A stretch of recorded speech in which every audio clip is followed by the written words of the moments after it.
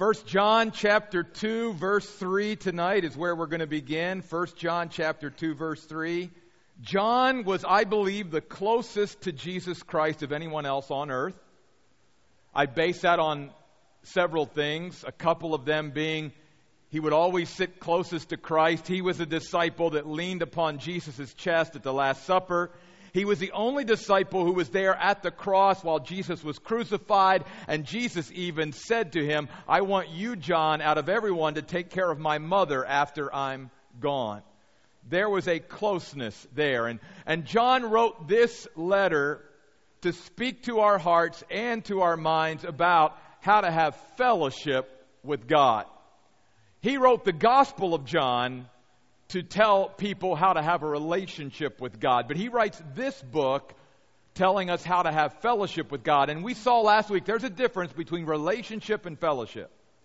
Fellowship is all about being on the same page, being together, being of the same mind, of walking through life together. That's what fellowship, it's partnership, it's commonality. And you and I can have a relationship with God and not be in fellowship with God. Just like we can have a relationship with human beings and not be in fellowship with them. We might not be on the same page, seeing things the same way. And so John wrote this book primarily to Christians. To those of us who say, hey, I already have a relationship with God. I want to know what it's like to lock arms in arms with God, to walk every step through this life with God, and know that God and I are on the same page. Because John said that's how we really experience the fullness of joy on this side of heaven. That's as good as it gets. That you and I can face everything that life brings. The good things can only be better with God invited in, and the struggles and trials we go through, again, we can get through them knowing that we never go through them alone. We go through them with God. So it's important that we learn to walk through life in fellowship with God. And we saw last week that a couple of the prerequisites for that is honesty and humility before God. Just to be honest before God about our failures and our sin and all of that, and not to play games with God, be transparent, be real, and just to be humble and not be so full of pride. That's a way that you and I stay on the same page with God. Tonight we're going to see, first of all, that another way that we do that is just through our obedience. Notice what John writes in 1 John chapter 2, verses 3 through 6. Now by this we know that we have come to know God if we keep His commandments. The one who says, I have come to know God, and yet does not keep His commandments is a liar, and the truth is not in such a person. But whoever obeys His word, truly in this person the love of God has been perfected. By this we know that we are in Him. The one who says he resides in God ought himself to walk just as Jesus walked. Obedience. God calls us to obedience. But notice here in this passage, he makes some important points. He says, for us, as children of God, our obedience should be based on knowledge and motivated by love. Based on knowledge.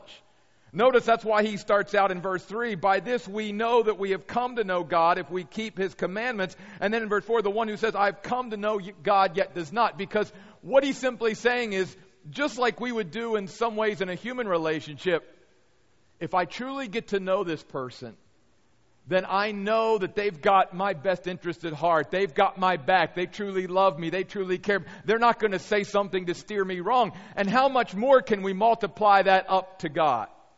And what the Bible is saying, what God is calling us to is a deeper fellowship with Him, because He's simply saying, the more you get to know me, the more you know my character, the more you know how much I really love you, then you're going to know that every command that I give you is only because I love you, and it's only for your own best interest, that God is not some cosmic killjoy up there trying to keep us from having fun in life. That if He tells us not to do something or to do something, it's only because He's saying that's how you experience life at the highest level. That's how you truly go through life full of joy. That's the way. Obedience to His commands. And so He's simply saying, come know me. Know me. Get to know me more and more through my word. Because the more you know about God, the more you and I will look at His commands, not as something that's like, oh man, I don't want to do that. They're a weight, they're a burden. No, in fact, John says in 1 John 5:3 that we will come to know that His commands are not weighty at all. They're not burdensome at all. In fact, it goes even back to the whole motivated by love to obey. Not just that my obedience is founded upon a growing knowledge of God, knowing that He really does have my best interest at heart, and everything He's telling me to do or telling me to avoid is only so that I can experience life at the very highest level. But then He says in verse 5, this is how we truly know that our love for God is being perfected.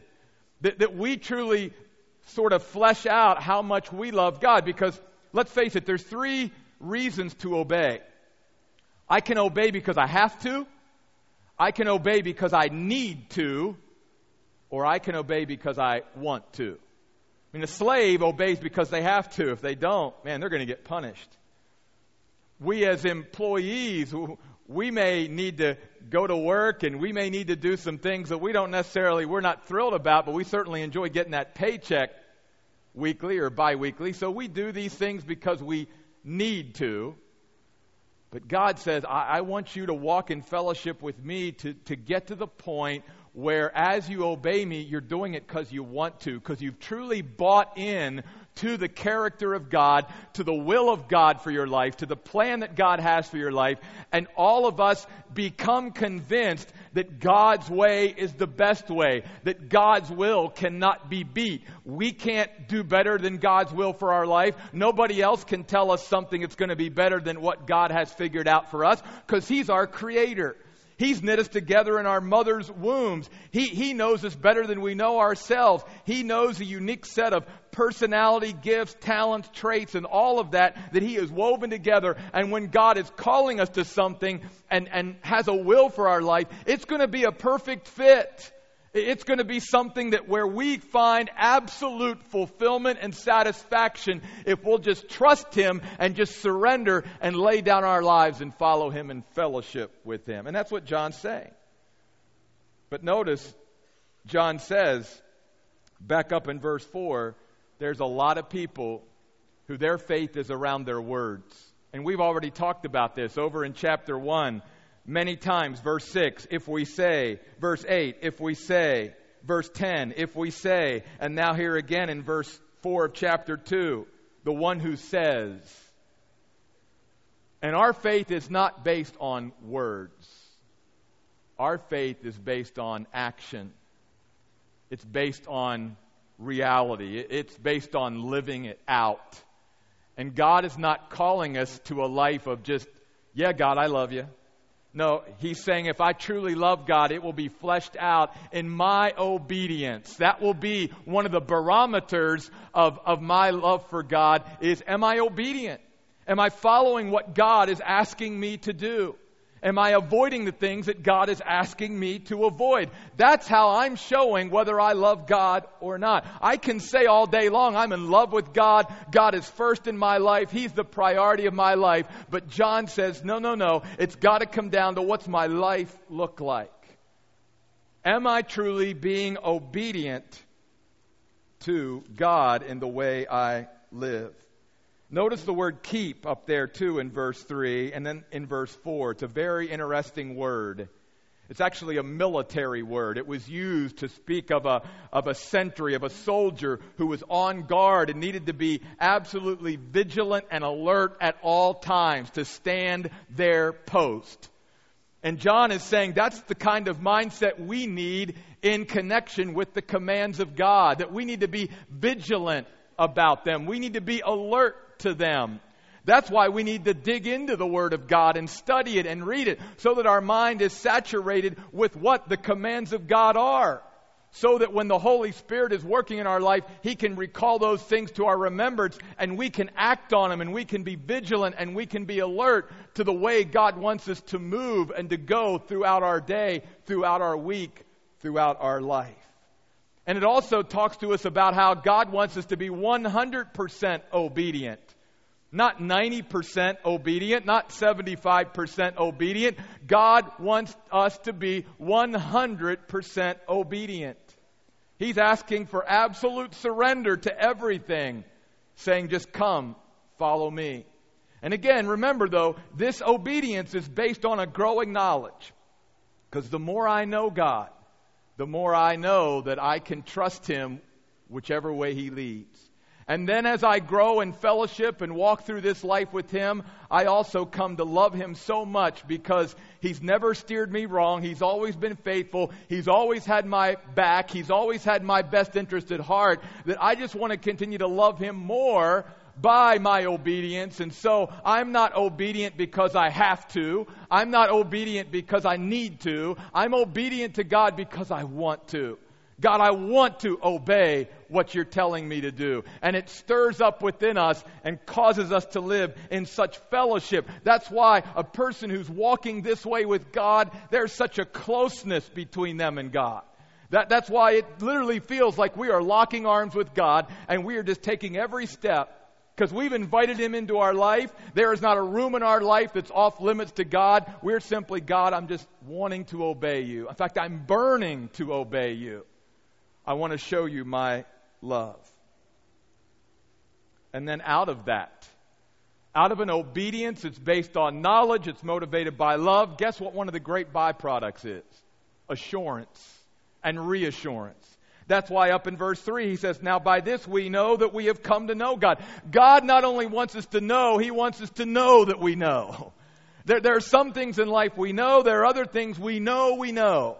I mean, we've just come. They are locked in. They are solid. And God says when you and I begin to walk in the light with each other, when we begin to walk in fellowship with others, and when you are burning to be obedient to me, you will know that you and I are on the same page. You won't have to wake up going, man, I don't know. I think maybe God and I are, maybe He's over there and I've walked away from God. Or there's not going to be any question. You're going to have that assurance. You're going to have that confirmation. You're going to have that peace that passes all understanding that you and God are on the same page. And listen, it might be at a time in your life where things are hard, where things are difficult, but God is still giving you His joy and peace because He's telling you at this moment, but child, I'm right there with you. This is what I've chosen for you for now. Let's walk through this together. Whether it's the burning fiery furnace in the book of Daniel, whether it's going out on the battlefield facing a giant like Goliath, whether it's walking around a city whose walls are about ready to crumble, whatever that looks like in my life, God says, there's nothing better than that, and that will bring assurance. That's why at the end of verse 5, he repeats that when he says, by this we know that we are in Him. Again, remember, John's not writing about relationship. He's assuming that the people he's writing to in 1 John already have a relationship. He's talking about making sure that we're on the same page with God as a Christian, that we're in fellowship with God, that we're in partnership with God. And then in verse 6, the one who says he resides in God ought himself to walk just as Jesus walked. We could spend weeks just expounding on this one verse, but just a couple of thoughts tonight. First of all, Jesus is our example. He's the ultimate pattern for life. In a sense, what John is saying is that as I take my steps through life, it's just like I just need to look, where did Jesus step? And I just need to step in the footprints of Jesus who's went on that road before me. That's how I need to live my life. And notice he uses the word walk. It is a step-by-step, deliberate, intentional way of living. God wants us to take steps with Him. Many times, even as Christians, we want God to show us, God, what's the seventh step you want me to take from here? And most of the time, God says, I'm not interested in showing you what the seventh step is from here. I just want you to obey me and follow me with that next step for life. Just let's go from point A to point B. And then when we get to point B, God says, now I'm going to take you to point C. Just follow me one step. And it's that next step that God wants us to take in obedience to Him. It's the way Jesus walked through life when He was here on earth. Let me ask you a question right now. I've asked myself this question many times this week as I was preparing for tonight. What's that next step look like for you? What's that next step that God is wanting you to take? Because notice also implied in the word walk is progression. Making progress, going towards something. There's no aimlessness in this word walk in the Greek language. It is very intentional. It is that God has a very big purpose and plan. He wants us to go from this step to this step. And He's got a road for us to follow. That's why Jesus said, I'm the way, the truth, and the life. You just need to follow me. And so what is that next step? Wherever we are right now. Maybe you've even walked away from God and you're not in fellowship with God anymore. Then God is still asking us and urging us to take a step. Maybe it's a step back to Him. But God is saying, what is that next step in our life as we walk as Jesus walked? And one of the things that Jesus did when He walked on earth is lived for the audience of one. All Jesus cared about was doing the will of His Father. We all know that because He didn't please everybody. That's part of the reason why He ended up on a cross. Because not everybody liked Him, and He was perfect. And He was God. That's the kind of walk that we need to get to. That's why we can't go through life trying to please God and pleasing ourselves. Because God says no man can serve two masters. We've got to get to the point where we are just all about pleasing God and walking as Jesus walked for the audience of one, saying, God, I'm just living my life and taking every step just to please you, because we also know that in trying to please people, that's impossible too. Because people are different, and some people are going to say over here, Jeff, this is what you need to do. And some of the same people over here go, no, Jeff. And so you still can't please everybody. And that's why we need to walk as Jesus walked. Just for an audience of one, God. Doing what pleases God. It may not always please people. And certainly we're not living to please ourselves if we've truly laid down our lives and have taken up our cross, as Jesus calls us to as Christians. But that's walking as Jesus walked. Not only is that walking as Jesus walked, but also implied here is walking closely with Jesus.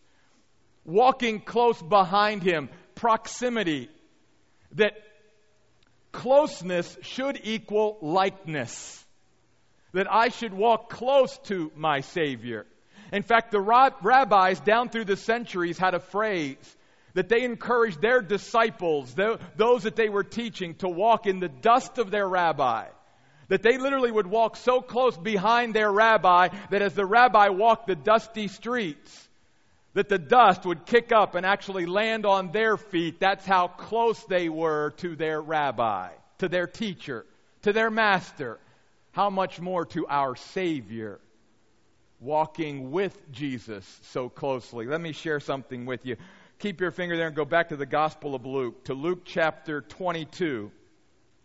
Luke chapter 22. I want you to see a time in Peter's life where not only is there something being pointed out physically, but the physical is also pointing out the spiritual, because we can see that by the context. And keep your place there in Luke, because we're going to come back to Luke in just a couple of minutes again. In Luke chapter 22, verse 54, this is when they've arrested Jesus. Don't miss this. They arrested Jesus, led Him away, and brought Him into the high priest's house. Don't miss this last part of verse 54. But Peter was following at a distance. Yes, it's talking about physical distance. But in this passage, if you study the context, we certainly understand that the physical distance was also spiritual distance. Because notice what happens next. What does Peter do? This is the passage where Peter denies that he even knows the Lord. I don't know that guy, because he wasn't walking with Jesus. He wasn't keeping close to Jesus. He was lagging behind. God was at a distance from him. He wasn't keeping up to where God wanted him to go. And because of that, he got to the point where he said he didn't even know who Jesus was. See, walking as Jesus walked is not just living for the audience of one. It is, again, walking close with Jesus because, again, closeness should equal likeness. That the closer I walk with Jesus throughout my life, arm in arm, locked arm in arm, inviting Him in every step of the way, hopefully the more like Jesus I will become, which is the whole reason why John wrote, we ought to walk just as Jesus walked. Verse 7, back to 1 John. Another way that we abide or remain in fellowship or on the same page with God is not only through our obedience, but through living a life of love.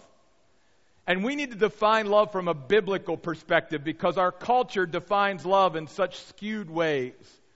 Love from a biblical perspective is seeking the highest good of someone else. That's what biblical love is. Seeking the highest good of someone else. So notice in 1 John 2:7, Dear friends, I am not writing a new commandment to you, but an old commandment which you've had from the beginning. The old commandment is the word that you've already heard.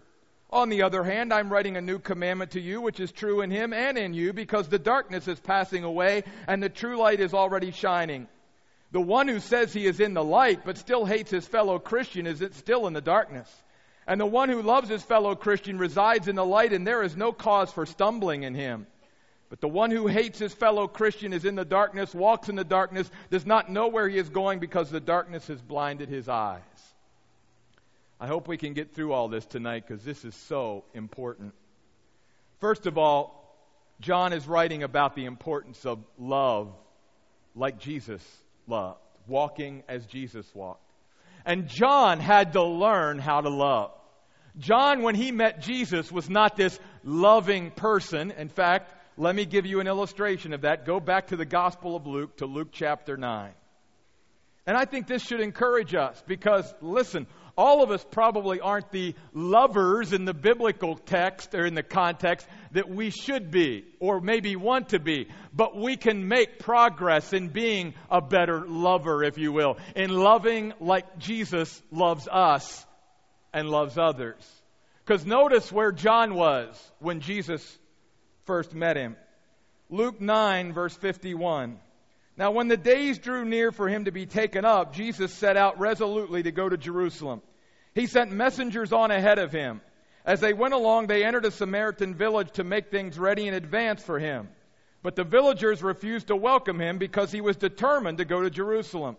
Now when his disciples, James and John, that's the guy who wrote 1 John, saw this, they said, Lord, do you want us to call fire down from heaven and fry him?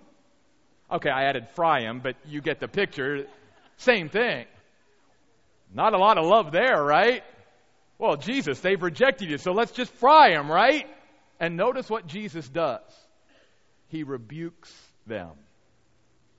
See, sometimes when we love somebody, it means telling them what they need to hear, not necessarily what they want to hear. Jesus loved John, but Jesus said, John, you're way off base here. Where's the love in frying these people because they've rejected me? You know, maybe somewhere down the road, they will turn to me. Don't be so short. Don't be so impatient. Am I not patient with you? Have you as disciples not broken my heart time after time? And I still love you and I haven't kicked you out of my disciple band, have I? Just because you don't do everything right and respond rightly all the time. And so John had a lot to learn about love. So that's why back in 1 John chapter 2, verse 7, he begins to us in this passage about love, talking to us about an old commandment. And basically all John is saying there is that this whole idea of love is foundational. It is fundamental to us being on the same page with God. It goes all the way back to the very beginning when God said, here's two of the greatest commandments. Love the Lord your God with all your heart, soul, mind, and strength, and love your neighbor as yourself. I mean, it's always been the foundation of our lives as followers of God.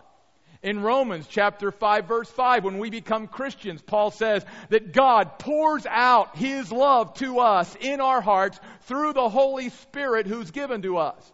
So that at the moment we become a Christian, we have the absolute capacity to supernaturally love others. Not because we can do it in our own power and strength as human beings, but because we are empowered by the Holy Spirit. We can do supernatural things through God. That's why Jesus can say to us, command us, love your enemies. God, how can I love my enemies? Not because I can do that, but because the Holy Spirit can enable me to do that when I'm yielding to Him. That's why in 1 Corinthians chapter 13, you don't have to take time to turn there. Fundamental.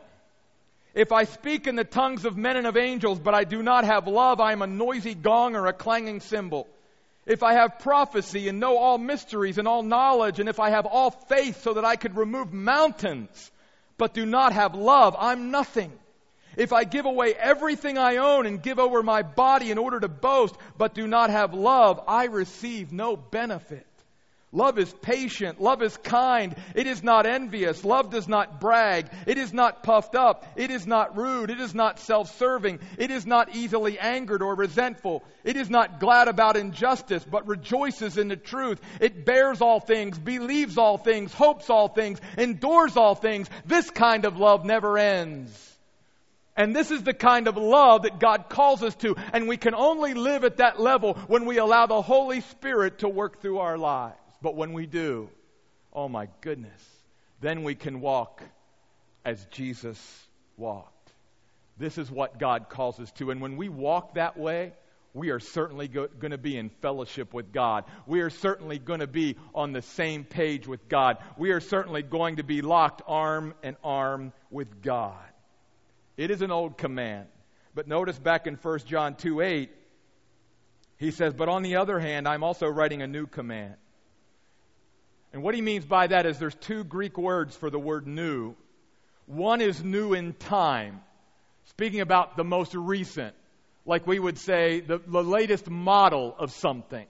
The other word for new is talking about new in quality, new in character. And that's the word he uses here. He's not just saying that this new command is just the most recent thing coming down the pike. He's saying it's a whole different way of looking at things, because now that God has come in the flesh, in the form of Jesus Christ, He has fleshed out for us on earth what it truly means to love other people as God does. That's why he says, notice in verse 8, I'm writing a new commandment to you, which is true in Him and in you. Because if we are in Christ, then it can be true in us as well through the power of the Holy Spirit. How is this love true in Christ? Well, again, we could take thousands of hours to talk about how Jesus loved. I mean, it was Jesus' love for sinners. That's why sinners flocked to Jesus, because they were the outcasts of society. The religious leaders didn't want anything to do with the tax collectors and sinners. But the tax collectors and sinners knew that Jesus loved them. Aren't you glad that Jesus loves sinners? I'm glad Jesus loved a sinner like me.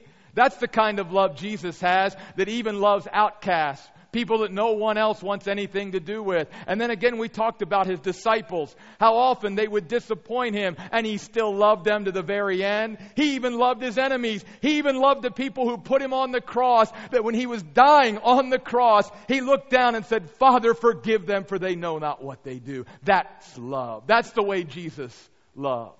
It was the kind of love that even the night that He was betrayed, the night when the disciples should have been supporting Him, encouraging Him before He faced the cross. No, it was that night that He got up from the Last Supper. He took a towel, He put it around His waist, and He knelt down and He washed His disciples' feet. That's love. And not only that, but what amazes me throughout my time for the very first time I read it is, Jesus washed Judas's feet that night too. Can you imagine? Judas knowing what he was going to do in just a few hours, that he was going to go out for 30 pieces of silver and betray Jesus to the authorities, kiss Jesus on the cheek in the garden where he was arrested, and that night, knowing what he was going to do, he saw Jesus, the Son of God, kneel in front of him and wash his feet. That's love. That's love. That kind of love can be true in us as well if we'll just let God take over our lives and walk in light and walk in fellowship with Him. And folks, when we begin to love like that, there is such, again, a confirmation in our lives, such a joy, such an overwhelming blessing of God because of our obedience. That God knows what we're doing is not the easy thing always, but it's the right thing. It's the obedient thing, and He will bless us for it. That was true in Jesus. And when we love like God loves, we begin to see things differently. That's why notice in this verse, He talks about the darkness is passing away and the true light is already shining. Because when you and I begin to allow the love of God to take over our lives, we begin to see God differently. We begin to see other people differently. We begin to see ourselves differently. When we love as God calls us to love, we will go through this life seeing things differently. But notice verse 9. Again, back to words. The one who says he's in the light, who's in fellowship with God, but still hates his fellow Christian, is still in the darkness. And you'll notice here, isn't it very interesting that in verse 9, 10, and 11, he talks about just loving our fellow Christian? Wouldn't you think he would say just loving anybody? But God is making a very important point here. He says if we're a Christian, if we're a child of His, and we can't love those that are our brothers and sisters in Christ who supposedly are on the same page spiritually with us, then there's no hope and chance that we're going to love others the way God loves them either. Because see, somehow we get this warped idea that our love is based on ignorance. Yeah, I love that person because I don't really know very much about them. Because the more I know about people, the less I love them. That's because we're loving at a natural level. See, God calls us to a supernatural level. That's why God is saying that the church and our fellow Christians are actually sort of the test, if you will, of our love. Because it means that we can rub shoulders with people week in and week out at the Mine on Tuesday, at church on Sunday, in Bible studies and fellowships and activities and stuff. And the more we get to know them, sometimes they just rub us the wrong way and they irritate us, whatever. But it's when we can still love them after we know everything about them, or we're beginning to, that puts our love from this level to God-like level, supernatural level, only produced through the power of the Holy Spirit. And that's why God calls us to do it. Anybody can love somebody or say, yeah, they're great when we don't know much about them, but the more we have to rub shoulders with them, the more we see their idiosyncrasies and their faults and their failures and everything, and we still love, that's Spirit-powered love. That's truly on the same page. And notice in verse 9, he says, the one who says he's in the light but still hates his fellow Christian is still in the darkness. There's a lot of ways we could look at the word hate here to define it, because I had even my wife say, when she was studying this, she says, okay, I want to make sure, what's that mean? There's many different definitions we could use. I'm going to use this definition tonight. I think it's the closest to the original language. This word means that hate seeks no or leaves no room for reconciliation ever. That's what it means. It means we leave no room for reconciliation ever. No matter what the person does, no matter what they say, we have simply shut the door and said, I hate them. I'm done with them. I wash my hands of them. It doesn't matter what they do. It doesn't matter how many times they ask for my forgiveness. If they come to me and they beg for forgiveness, whatever, I'm done. I've washed my hands. That is hate. Now, hate is also just being so consumed with them that we're filled with bitterness towards them, and we can't stop thinking about ways to hurt them or seeing them hurting and things. Hey, there's other ways we could define hate, but for this word, it just sort of leaves no room for reconciliation ever. Now, sometimes, again, we can't go into this tonight. Reconciliation is based on some acknowledgement on their part and all that. I get that. But I'm just simply saying, as Jesus taught, that if someone does hurt us, and as Peter said, well, Lord, how many times should I forgive them? How many times should I let the door open if they come to me and acknowledge that they've hurt me? Should I reconcile? And Jesus says, yeah, every time. Because that's love. I mean, think about it. Would we feel comfortable tonight sitting here, even as a child of God, if we thought somehow that we could exhaust God's limit of love for us? That somehow His love for us was based on our performance, like many times our life is here on earth? That people like us and hang around us and all of this because of how we perform? God's love for us is unconditional. It's not based on performance. That I have no worry or anxiety at all because I know what the Bible says about my God, that somehow Jeff Royce is going to get to a point in my life where I failed God so much that God says, sorry, Jeff. It doesn't matter how many times you come back and say you're sorry. That's it. I'm done with you. I have washed my hands with you. God never does that with us. And God is calling us to be that with other people too. Sometimes we get burned loving that way. Yeah. Think about how many times God gets burned when He loves the world the way He does. In fact, how much more burn can we get than hanging on a cross because He loved those people so much? And yet that's the kind of love that God calls us to. That's why, notice, as we wrap this up tonight, verse 10 says, the one who loves his fellow Christian, though, resides in the light. Man, we stay in the light. We're open to God. And there's no cause for stumbling in Him. And that word stumbling is an interesting word. It means trap. It was a word used by hunters.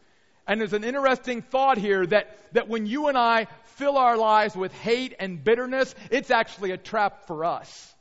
That it actually traps us. That as much as we want others to hurt because of what they've done to us, we're the ones that end up trapped. But there's also the implication that because our lives can become filled with bitterness and hatred towards others, that we can be a stumbling block to others as well. And God is warning us against that. In fact, Jesus said in Matthew chapter 18, I know that stumbling blocks are going to be out there in the world, but woe to you if you're one of those stumbling blocks. It's one thing to take down our lives. It's another thing for God's perspective to take down somebody else's life because we're not living in God's light and living in His love. And notice the disorientation that takes place when we don't live a life of love. Verse 11, the one who hates his fellow Christian is in the dark. He walks in the dark. He doesn't even know where he's going. Far from that intentional stepping of knowing, of following in the footsteps of Jesus and walking closely behind my Savior and having the dust from His sandals washing up on my ankles and feet. I don't know where I'm going. I have no direction in my life. I have no clarity in my life. I'm just wandering around. There's no direction or aim or goal to my life at all. And that's when we know we're not walking in light. That's when we know we're not in fellowship with God. That's when we know we're not walking in His love. When we're wandering around like the children of Israel did for 40 years because of their unbelief. God wants our life to have purpose. And God simply says, if you come on the same page with me and you begin to obey me and you begin to live supernatural love life like the Spirit can produce in your life, you're going to see every step of the way right out there before you. I'm going to take you from point A to point B, and when you get to B, I'm going to take you to C, and there's going to be a very intentional, what's the next step? But I want to end tonight with this, folks.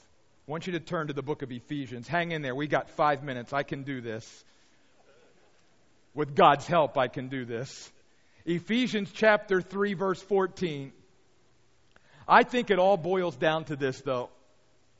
It really boils down to me coming to grips, grasping at some point in my walk with God just how much He loves me. Because I will never truly love others as God loves until I come to grips with how much God loves me. All of us as human beings want to be loved. All of us want to know somebody cares about us. All of us want to know that we're important to somebody. That somebody thinks about us. That's a desire of every human being. And God gets that.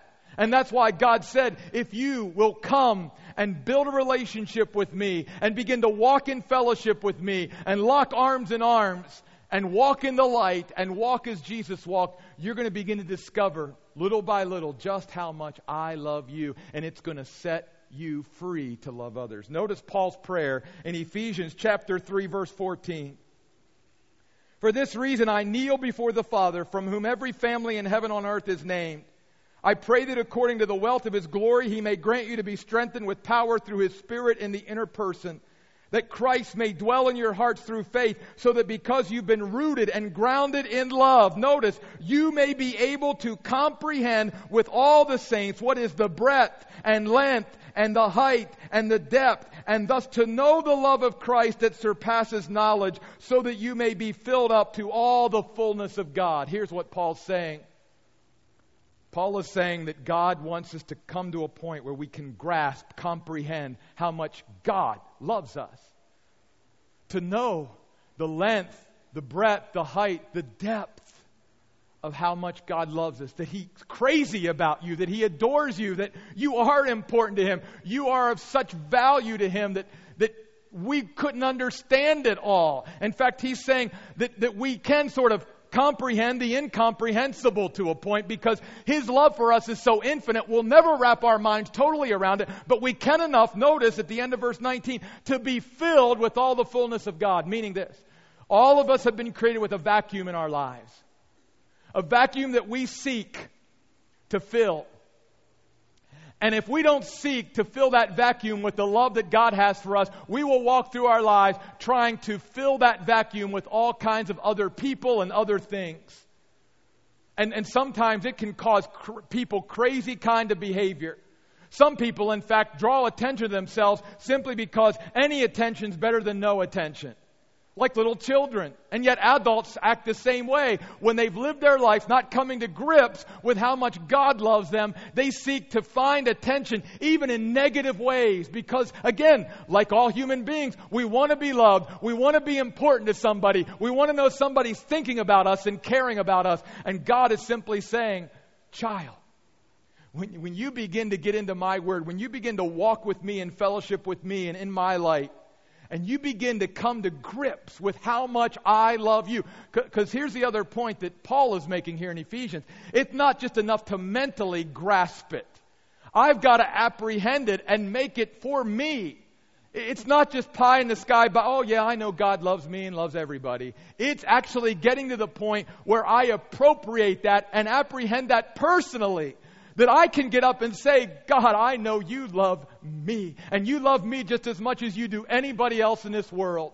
And even if I was the only human being on this world, you would have died for me too. You love me that much. I mean, that's the level that Paul's talking about. And when we get to that level, folks, that void, that vacuum that needs to be filled, because nature abhors a vacuum, that vacuum that needs to be filled and can only be filled by the love of God, will then be filled up. And folks, when Christians are filled up with the love of God for them, then their lives can be lived overflowing to love others, because that vacuum's been filled. They're not seeking to build relationships with others because somehow that person or that situation or that material thing that I buy is going to fill that vacuum. That vacuum has been filled by God's unconditional, sacrificial, eternal love for me. Nothing can ever take its place. I am filled, therefore I am overflowing my love to everybody else I come in contact with. And folks, when Christians begin to pray this prayer that Paul prayed, praying for power, praying for stability, praying for the fullness of God, what could happen to a group of people like that? Let me show you in closing tonight, verse 20. Now to Him who by the power that is working within us is able to do far beyond all that we ask or think, to Him be the glory in the church. See, when Christians begin to grasp and apprehend and appropriate just how much God loves them, and then they are overflowed to love others in a way that only the Spirit can empower us to love. Folks, God can do things that's beyond our imagination. He can begin to work in ways that we could never dream, and it's going to bring glory to Him in His church. So here's a challenge. One more minute. What's that next step that God wants you to take right now in your life to walk as Jesus walked? And I would just like to throw out this challenge? Would any of you be willing for even a week, maybe even a month, or maybe even a year, to pray the prayer of Paul from Ephesians 3:14 to 3:21 and see what happens in your life? I'm telling you one thing. You pray that prayer and mean it. God's going to begin to work in your life beyond what you could ever imagine. When you begin to plead for the power and the stability and the fullness of God to fill up your life like never before. Folks, I love you. I hope you know God loves you. I want to also leave you with this. Next week, I'm sort of designating it Friend Night at the Mind. We have Friend Day on Sundays at Cornerstone. That's for evangelism. That's bringing our friends that don't know Jesus to this place so that they can hear the gospel about Jesus. But we also all have friends who love to study the Bible. And I'm not asking you to pull people from their church or anything else, but lots of people either here at Cornerstone, family and friends that you know, or people that go to other churches, do not have a midweek Bible study like this. So here's what I'm asking my friends to do at the Mind. Would you maybe invite some friend, somebody to come with you next week for sort of a friend night at the Mind where we can study the Bible together and see what it truly means to love as Jesus loves? Let's close in prayer. God, thank you for Jesus. Thank you for the way He loved us. And Lord, thank you for the assurance that we can love that way too if we'll just yield to the Holy Spirit of God. God, what's that next step you want us to take as we walk as Jesus walked? Help us to stay locked arm in arm with you this week. Help us to be on that page with you, God. Not looking at your commandments as something that weighs us down, something that burdens our lives. But Lord, we want to obey you because we love you. And because we know that everything you're telling us to do is for our own good and for our best. God, transform this group of people tonight. May all of us grab hold of this prayer tonight and begin to pray for your power in our lives, for that stability, for that fullness to flow out of us. And Lord, use our lives to truly make a lasting, eternal impact in the world in which we live. We pray in Jesus' name, amen. Guys, I love you. Have a great week. See you next week.